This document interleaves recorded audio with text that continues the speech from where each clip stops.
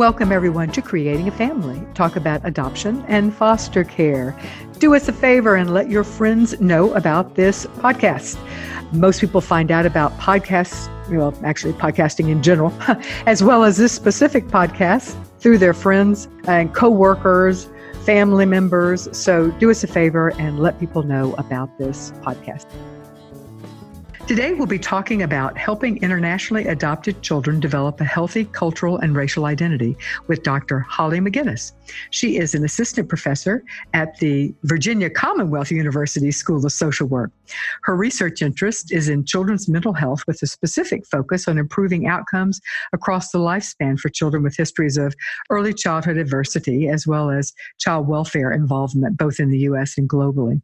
This research was informed by her post-MSW training in children's mental health at the Yale Child Study Center, as well as her work as the policy director at the Donaldson Adoption Institute.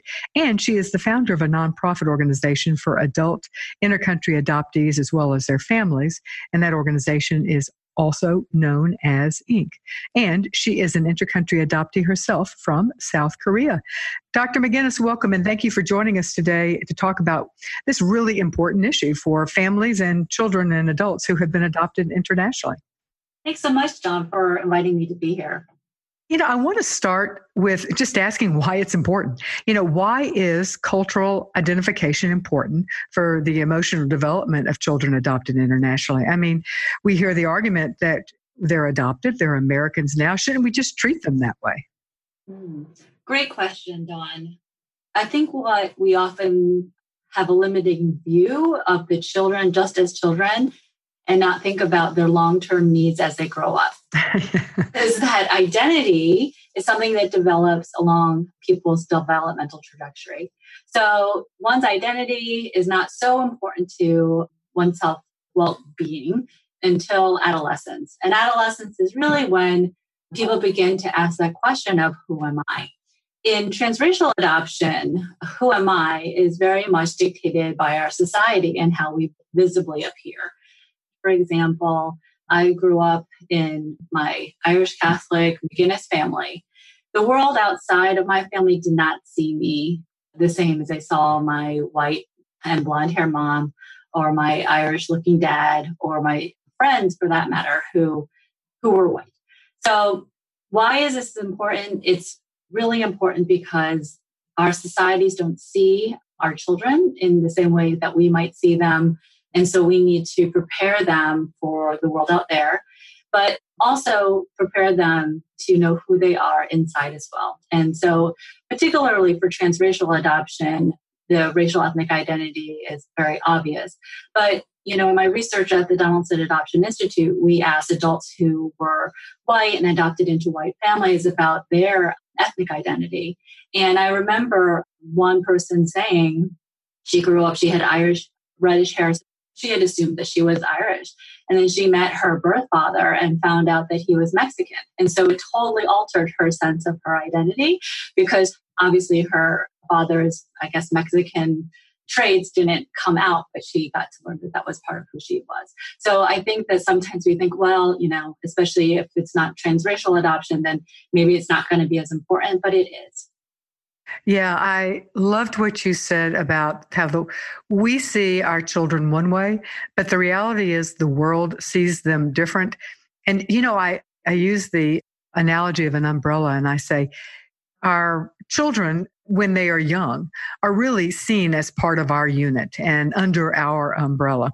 And after a while, because we tend to run in the same paths and the same circles, we become old news. So we really don't draw attention. We become less of a conspicuous family.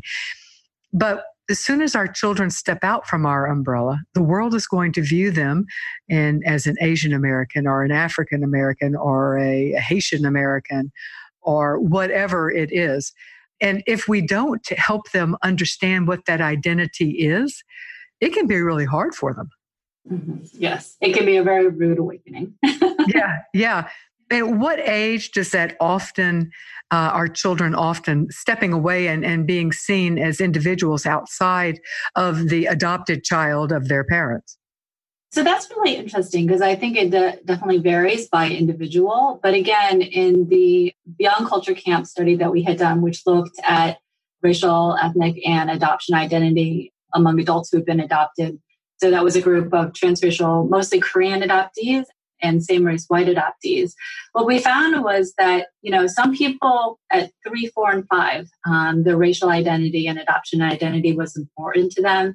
But on average, by the time kids enter middle school, their racial and adoption identity becomes very important. And what's really critical is that it continues to be important for the majority of adoptees in that particular study through college and through young adulthood. And what was interesting was that racial ethnic identities appeared to drop off for the transracial adoptees as they got older, but the questions or the importance of their adoptive identity continue to be really important into late adulthood. That's fascinating. So what you're making is a distinction between the fact, and in specific, if we're talking about inter-country adoptees, yes, they have potentially a racial identity that is different from their adoptive family. And they may well have most likely a cultural identity that is different, and perhaps an ethnic identity that is different. But you're also talking about their identity as an adoptee, which of course is not usually shared, could be shared with their parents, but if their parents were also adopted, but often is not. How does the distinction of the adoptee identity play out? So I think it is something that is obviously interrelated with race and all those other aspects of identity, because those aspects of identity are all about belonging because of blood or biology. And so adoption is related because it's about kind of how are you related to someone who you don't share that blood and biology. So a lot of the adoption identity questions relates to adoption specifically around the biological family, and then how can you also be, connected to your adoptive family as well. So often they co-occur. So people often who say they want to look for their biological family, they are also interested to know other aspects of their identity as well.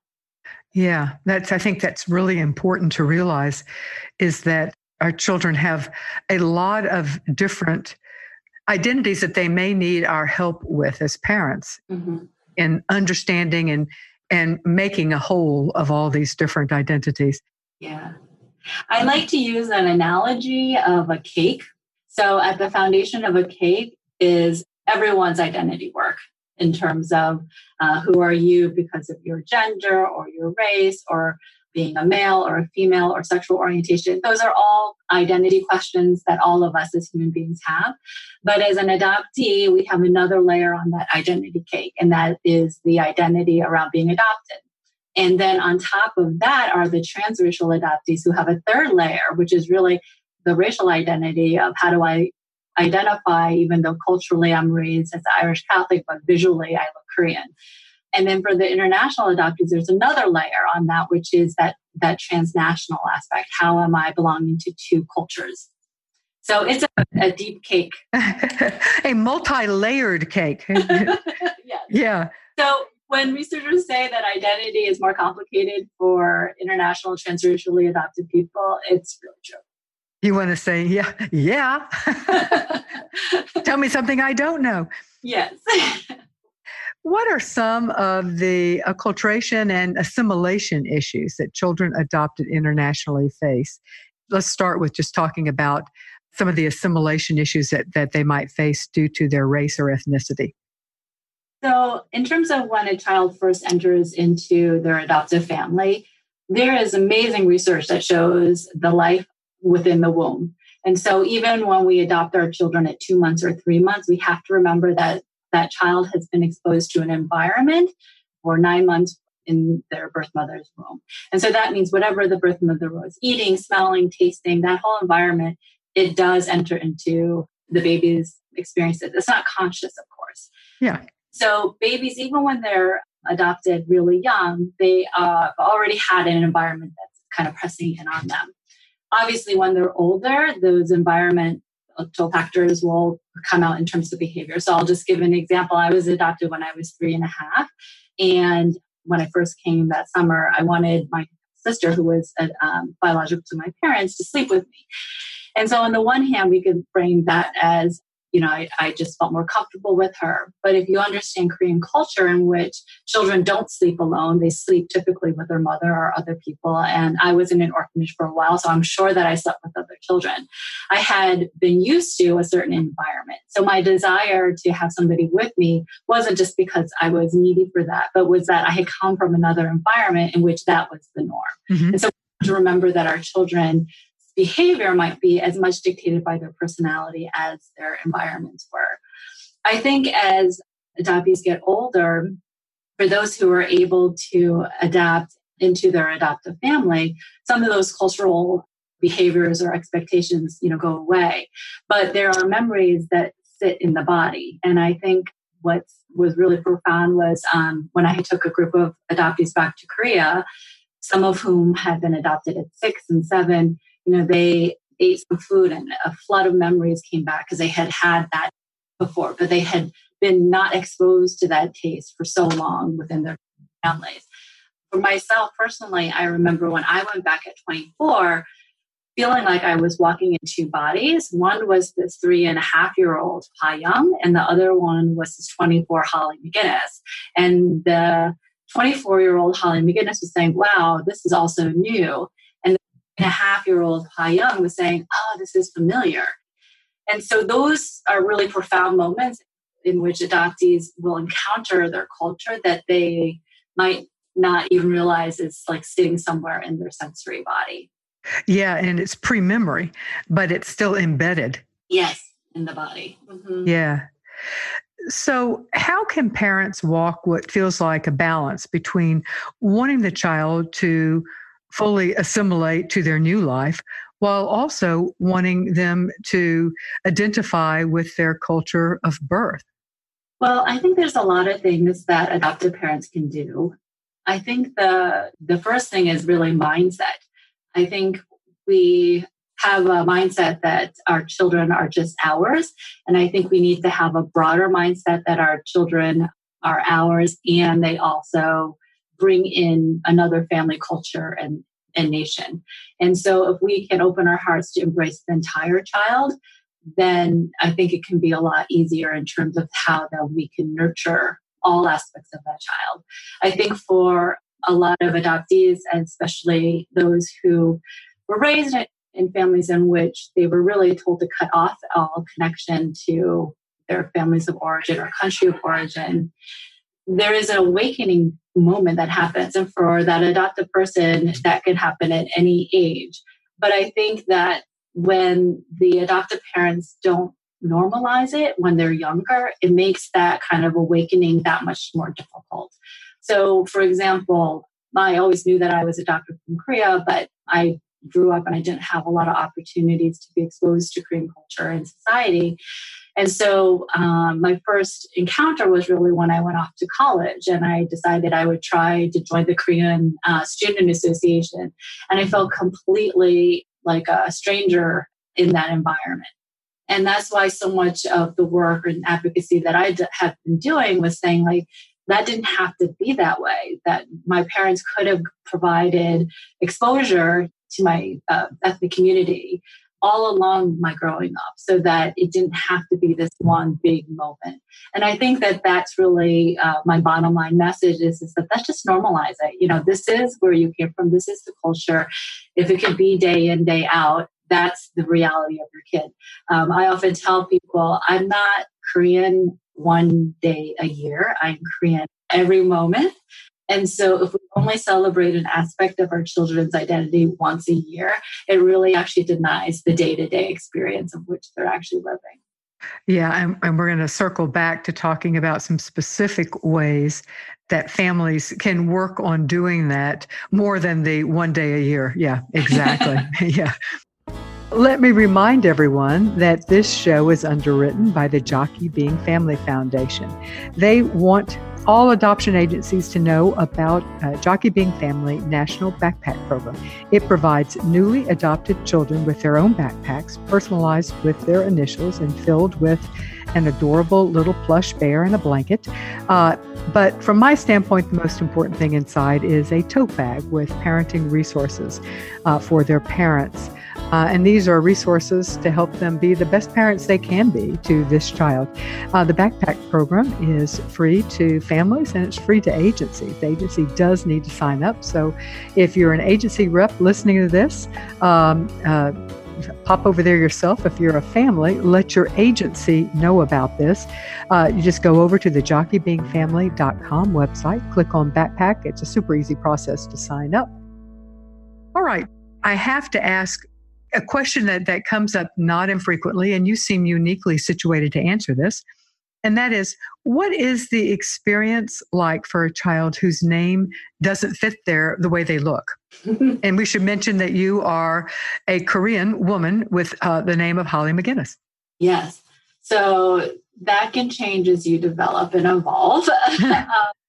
So now that I'm in my 40s, some people will assume that I'm married to an Irish guy, which I'm not. And so actually, I often introduce myself to my classes saying that McGinnis is actually my name. So it's a really important question, Dawn, because your name represents your identity. So for me, I spell my first name Hollee. And the reason why is because actually, I have to give credit to my aunt and uncle who suggested that spelling to my parents because my Korean surname is Lee. And so in my first name, I have also a claim to my birth name. Mm-hmm. I love that. And I remember even being, young in like 4th and 5th grade, telling people with pride, like why my name was spelled the way that it was. Because again, it spoke to the truth. And the reality is that I am both a McGinnis and I'm also a Lee. And in many ways, I'm very much first most of McGinnis because that's as a McGinnis more of my life than I ever did as a Lee. But for other adoptees, I think the ability to retain and hold on to some aspect of a name of which they are disconnected from, but yet still connected to, meaning their birth culture in some way, really varies depending on where they fall on their continuum of their identity. So for many of us, in many ways, there's not that much you have to do to make us be part of your family. As the day-to-day, the wiping the nose, the feeding us, that is what gives us our identity in our adoptive family. And I always tell adoptive parents, just as nothing can take away all of those minutes, hours, days, mm-hmm. you have impressed upon your child, and that's as indelible as blood. So in some ways, it's going to happen just because you show up every day with your child, but it might not show up at all in a person's name. So I've met a lot of adoptees who, as adults, have decided to reclaim their adoptive or their biological or birth name. And it wasn't so much out of a rejection of their adoptive family, but it was a claiming what had been lost to them. So I think that it's very easy for adoptive parents to think that a name change means that they no longer want to be part of a family. But really, for so many adoptees, it really comes out of reclaiming something that was lost to them. Mm-hmm. And just from the standpoint of when parents are considering names for their internationally adopted children, do you know of research or just anecdotally thoughts on whether to choose a name that matches or that would fit with both cultures? Or on the other hand, there's an argument that you don't want to make a child artificially stand out here. So just thoughts on how to change. And then there's always the compromise of choosing a first name that fits one culture and a middle name that fits another. I actually think that compromise is probably should be the first choice. There's interesting research that has been done on names and getting jobs. So the more ethnically sounding your name is, the less frequent you will get called back. So there is real research on the relationship or correlation between one's name and job opportunities. So that's why I think the first name and a middle name that retains the birth culture name is a great compromise, because that still is part of one's legal name. So if they want to go by the middle name, like Payung or something like that, for me, the whole issue with my name came up again when I got married. So my husband is actually also an adoptee from South Korea, and his last name is Hovey. And, and I said, I don't like the sound of Holly Hovey. It's hard to be a Holly McGinnis. And again, I was 34 by the time I got married, so I had done a lot as my name, and I didn't want to change it. But it wasn't so much about my rejection of being like joining with him and stuff. And we actually even talked about just inventing an entirely new name, just because we felt like we were a new unit and that sort of thing. So names are really powerful because they do really point to how we want to be seen in the world. Yeah, that makes good sense to me. We've talked about culture. One thing we haven't talked about is religion. Sometimes as adoptive parents, we don't know what religion our child whose birth family was, or if our children are old enough, or what religion they may themselves have practiced. So what are some of the things to think about? We can make guesses, obviously, depending on where our children come from, but what are some things to think about when you're adopting a child and you have good reason to believe that you are changing that child's religion? Or do you think parents even give much thought to that? Well, I don't know, but my impression would be that maybe parents don't think a lot about kind of the religious affiliation or connection their birth families might have had. I think it might vary by the country in which a child's adopted from. So I have a friend who adopted from Ethiopia, and she's Jewish, and she was very conscious that she was adopting children who were raised Christian, and that she was not going to necessarily raise the child in that religion. But I think parents who are adopting maybe from Asia don't think as much about what the birth religion was. And I think a lot depends on the age of the child. If you adopt a child who has an identity with the religion with which they were raised, that seems to change things. At least it would for me. I'm not sure what the recommendations are, but it seems to me that it depends on if the child identifies with the religion. Yes, for sure. Yeah. All right. What are some of the long-term implications for a family that through the international adoption has now become, let's start with multicultural, and then we're going to talk about multiracial. But let's start with multicultural. A family that's long-term implications for a family that's become multicultural through international adoption. And I guess I'd like to talk about kind of for the family unit, how that impacts them, but also for the family members, both the adopted person, the siblings in that family, the parents, and even the grandparents. So I think it impacts the family to the extent that they want to be impacted by it. So obviously the adoptee is very impacted by it because they are now coming into their adoptive family's culture and environment. And you can think of each family as having a unique culture. But for example, if I can be raised in a family and identify as Irish Catholic, then why can't my Irish Catholic family identify and participate and enjoy and appreciate aspects of my culture as being Korean? And so I think that if love can be a two-way street, culture can also be a two-way street. And it's pretty easy, I think, and more comfortable and easy to appreciate different cultures. And that's easy to incorporate into a family as long as you're open for it. Okay, now let's talk about race, because that becomes a stickier wicket for a lot of families. Yes, it does. Yeah, so let's talk about what are some of the implications for becoming a multiracial as well as multicultural family through international adoption. Yeah. Well, we know from the research that kind of promoting a child's culture is much easier for white adoptive parents than preparing their child of color for racial bias. And I think that really has to deal with the broader issues of race in America rather than specific and unique to adoptive families. I think what's specific and unique to adoptive families is that these kind of ways in which we've been enculturated and socialized to talk about race now is happening in the intimacy of our families.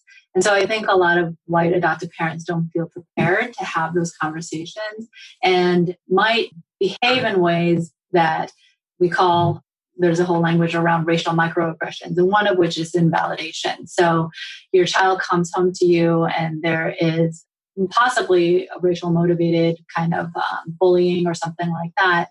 And white parent is not comfortable to recognize that race might be a part of it, and they'll deny that either it happened.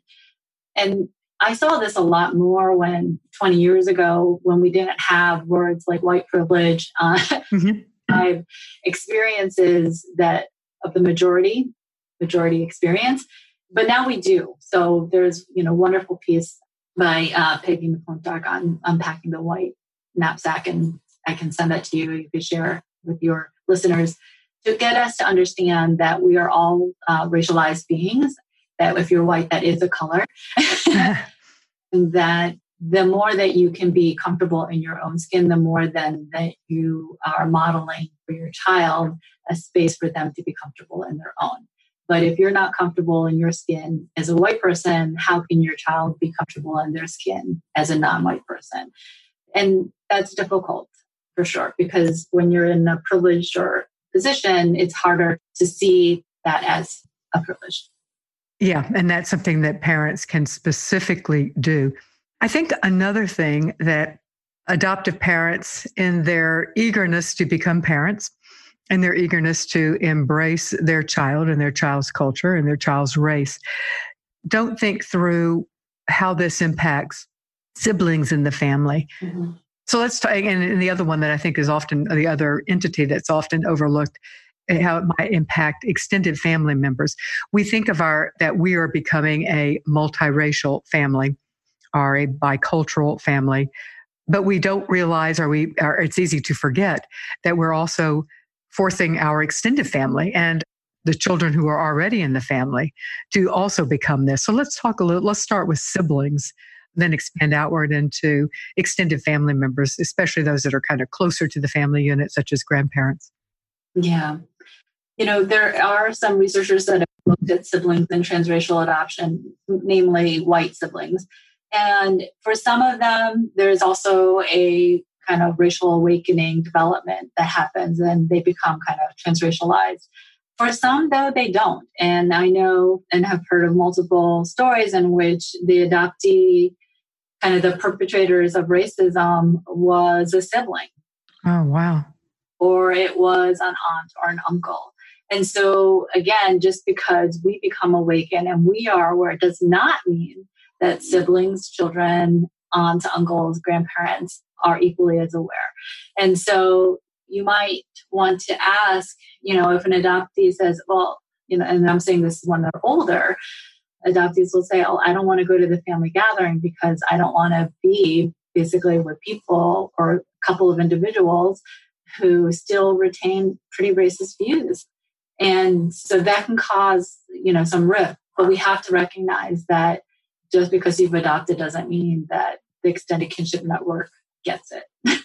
No, and I will say that I think as, at least to the extent of the children who are in your family, I think you have an obligation as a parent to prepare all the children in your family for becoming a transracial family. The children who are already in the family will also be getting questions. Is that your sister? Or how come your sister doesn't look like you?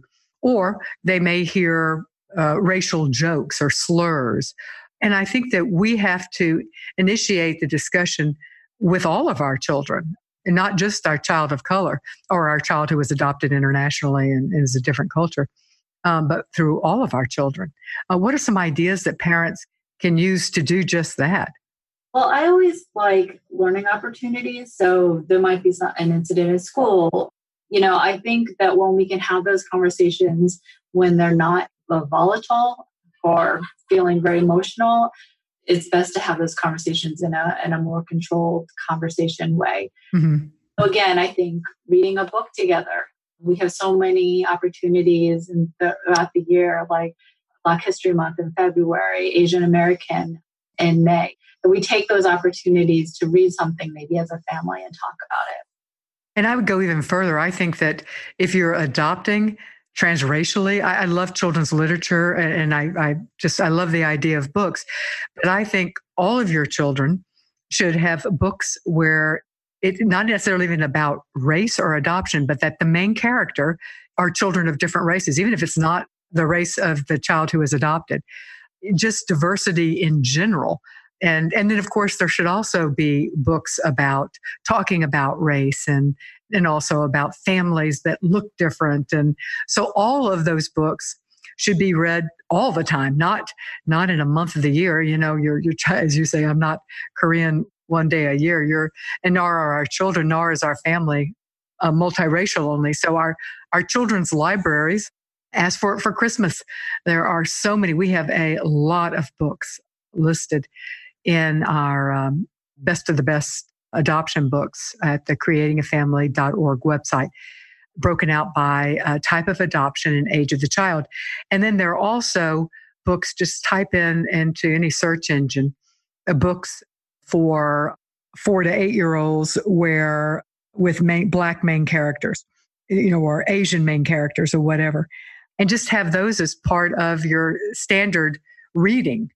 They can be a conversation starter as well, but it can also just be a way to normalize that heroes and great characters come in all colors. And then I think as kids get older, so by the time that they're in high school, for example, you can get into the more sticky situation around racism in American history. Mm-hmm. Going to the American Museum of American History at the Smithsonian in DC was so powerful for me to see kind of how Asians were portrayed in the 30s or the 40s. And that's part of our heritage. And those are the tougher conversations. But when our kids are older, that's exactly what they are confronting. And they need to have words and language for it. And also, I just want to add on that it's really important also for you to think about who comes into your home and who is not in your home. So if the only person is your child, that's sending an implicit message around who's in the family and who's out. But if you have lots of different people of lots of different colors and races and ethnicities and religion, you're also sending a message about who gets to be in and who gets to be out. So often I've seen some white adoptive parents saying like their eyes are huge, like I have to become friends with the entire Hispanic, community, Latino community. And it's really not that, but one or two that you bring in. The research does show that white adoptive parents who have one or two friends who either match the race of their child are more able to kind of instill cultural pride and talk about those tough conversations that we all have. Just because you're a person of color doesn't make talking about racism any easier than if you're white. Yeah, and the other thing is that these people can become mentors or role models for your child. And quite frankly, they may well be better able to answer some of your child's questions. Yeah. And perhaps answer them with you there too, so that you can be learning, how should I have handled this situation? Or, when my child came and said that, the kid during the heat of a soccer game said a racial slur, how would you have handled that? And so use your friends as a resource. Yeah. So we've talked some about instilling a healthy cultural identity. So how do we know if we've succeeded? What does a healthy, let's say, cultural and racial identity look like for an internationally adopted child? Or not just a child, but let's say a child, an adolescent, and an adult. I think there's not one answer. And I think that's always the hardest for parents, right? You want to do the right thing. You want to hit the mark. You got it. I got it. Check that box. Yep. I know all of that. So identity is a continuum. And I think when your children are young, all you can really do is provide opportunities for exposure. You don't wait for your child to say, oh, I want to go to Korean camp. No, you expose them to that kind of stuff because that is part of who they are. When they are 20 and 21 and they decide, I don't want anything to do with Korea or China or Guatemala or something, then that's their kid's choice. But you want to give them enough exposure so that they can make that choice at that age with some information behind them. So we often, in identity, theory, we call identity moratorium as if you've never questioned your identity at all. You just accept kind of the identity that was given to you by your family. That could be by politics or religion or any number at points of identity.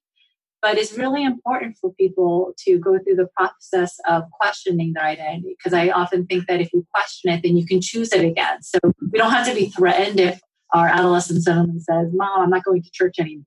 That just means that they're creating some space so that they can maybe choose it or not. And so choice is really important for the development of a healthy identity. But if you never question, then it's not a chosen identity. So the advice is that expose your children to all aspects of who they could potentially be, but particularly attend to who and what they are so that they can make informed and authentic choices about who they want to identify. The fact is that in terms of our race, we don't have a lot of flexibility. We look the way that we look. So even though I identify as, Irish Catholic, I don't wear that look on my face. And so I will always have to contend with my Asian features. And so if we pretend that our children don't have what they racially look like, then we're really not preparing them to live in their own skin.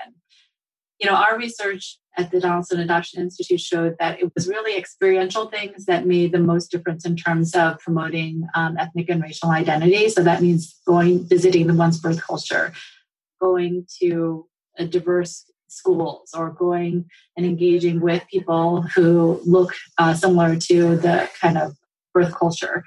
Those kind of experiential things are much more powerful than just like reading a book or something like that, or having a doll. Yeah, getting your kid the standard Asian or Black baby doll or action figure hero or whatever. Yeah. Mm-hmm. Let me pause and remind people that this show is brought to you by the generous support of our partners. And our partners are agencies that believe in our mission, providing unbiased education and support, both pre and post adoption. One of our wonderful partners is Hopscotch Adoption. They are a Hague-accredited international adoption agency, placing children from Armenia, Bulgaria, Croatia, Georgia, Ghana, Guyana, Morocco, Pakistan, Serbia, Ukraine, and they also have kinship adoption programs in many other countries. And we also have Vista Del Mar. They are a licensed nonprofit adoption agency with over 65 years of experience helping to create families. They can offer you just a home study only service if that's what you need, but they also have full service infant adoption, international adoption, and a foster to adopt program. You can get more information about them at their website, vistadelmar.org. So, Dr. McGinnis, we are talking about instilling and creating healthy cultural and racial identities in internationally adopted kids. And we're coming to the part now where we're giving suggestions on what parents can do.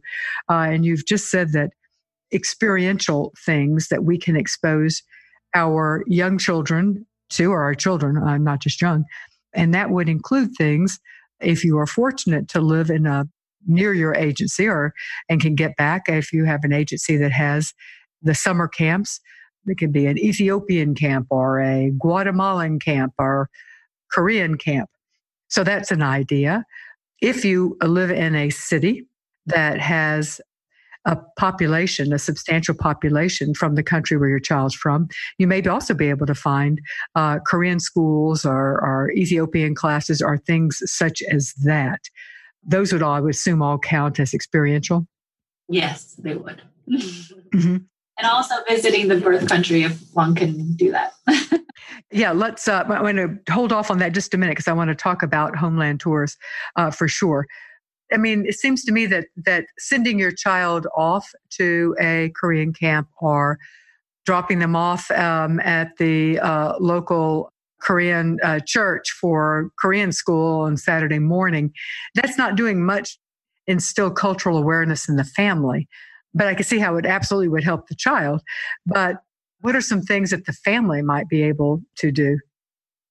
Well, I think the best camps and the best schools are ones in which the family are involved in. So there's the Colorado Heritage Camps, and all of those camps are family-based camps. So the whole family, including siblings, get to attend the camp and be equally as exposed to, the culture.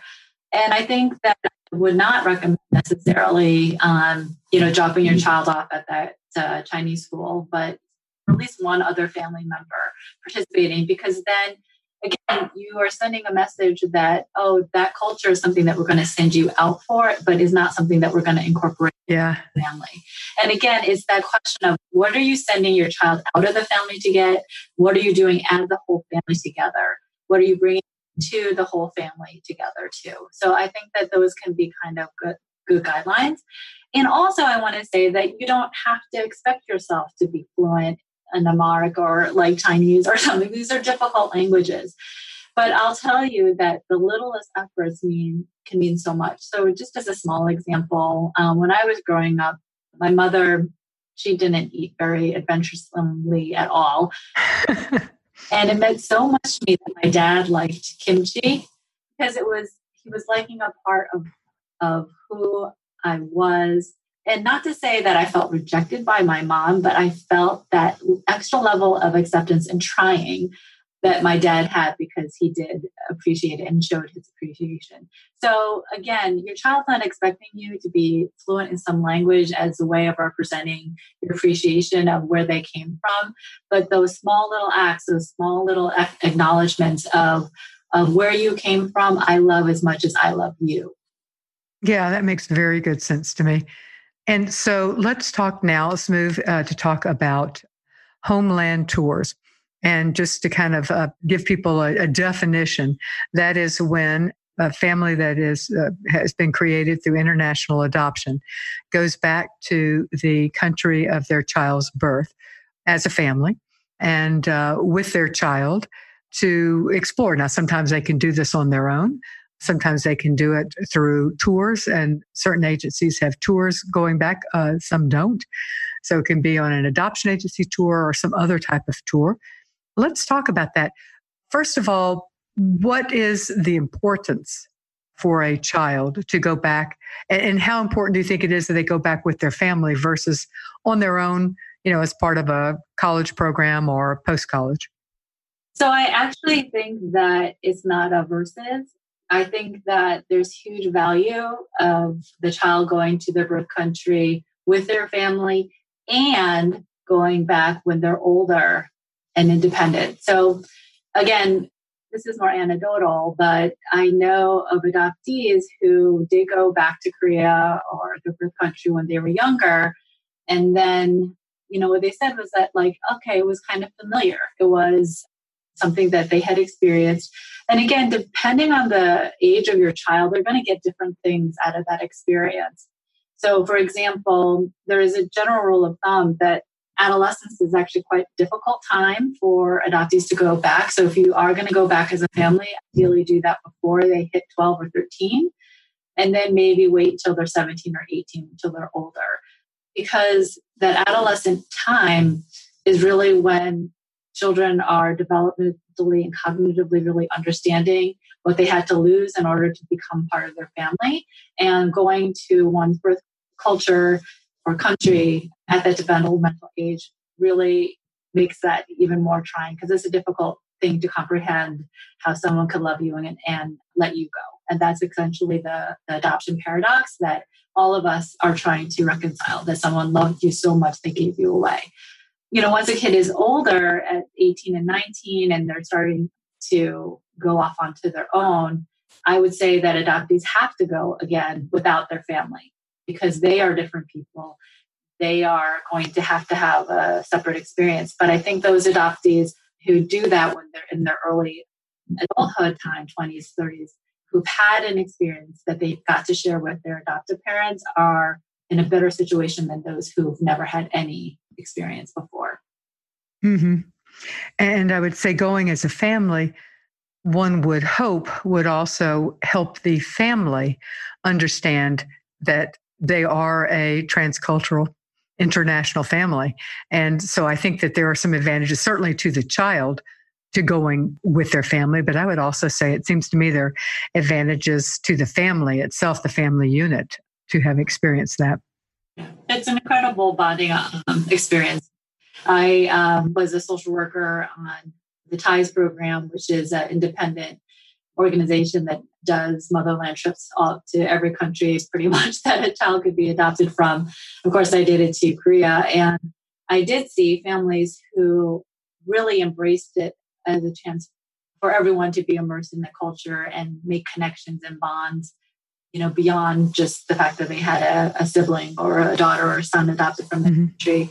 I also saw problems where some adoptive parents' attitude was like, okay, you should be grateful because we're giving you this trip and now all of our problems should be over and done with. And this was a particular family I'm thinking of who had an adolescent boy.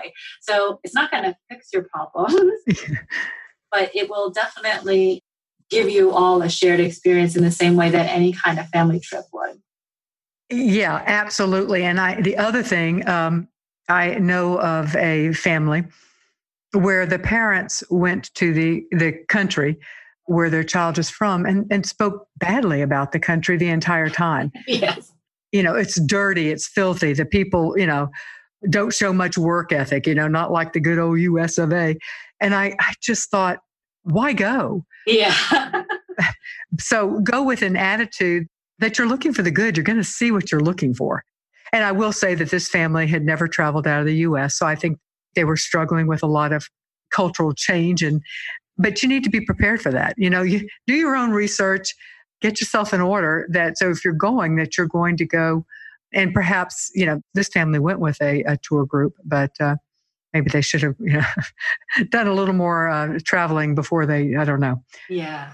I was very frustrated when I heard them talking so poorly about their child's birth country. Yeah, absolutely. And again, in that same way that you wouldn't think my dad liking kimchi or not would matter, but your child is picking up all of those subtle implicit messages that you're sending. And many of us, as adoptees don't want to do anything to kind of rock the boat with our adoptive parents. Yeah, I know. They will then internalize those implicit messages, and maybe not, most of it is implicit. It's not intended, right? But yet that child will then internalize that, where they came from is a bad, dirty place. Yeah. And exploring that aspect of who they are. And I guess my view is that we need to love our whole child and allow them the space to be authentically all of who they are. And all of who they are is that place that they came from. Yeah. Culture. And so that's really standing in like loving your entire child, which is who they are because they're in your family, but who they had been in order to come into that family as well. Uh-huh. Exactly. Well, it's beautifully said. Thank you so much, Dr. Holly McGinnis, for being with us today to talk about helping internationally adopted children develop a healthy cultural and racial identity. Let me remind everyone that the views expressed in this show are those of the guest and do not necessarily reflect the position of creating a family, our partners, or our underwriters. Also, keep in mind that the information given in this interview is general advice. To understand how it applies to your specific situation, you need to work with your adoption professional. Thank you all, and I will see you next week.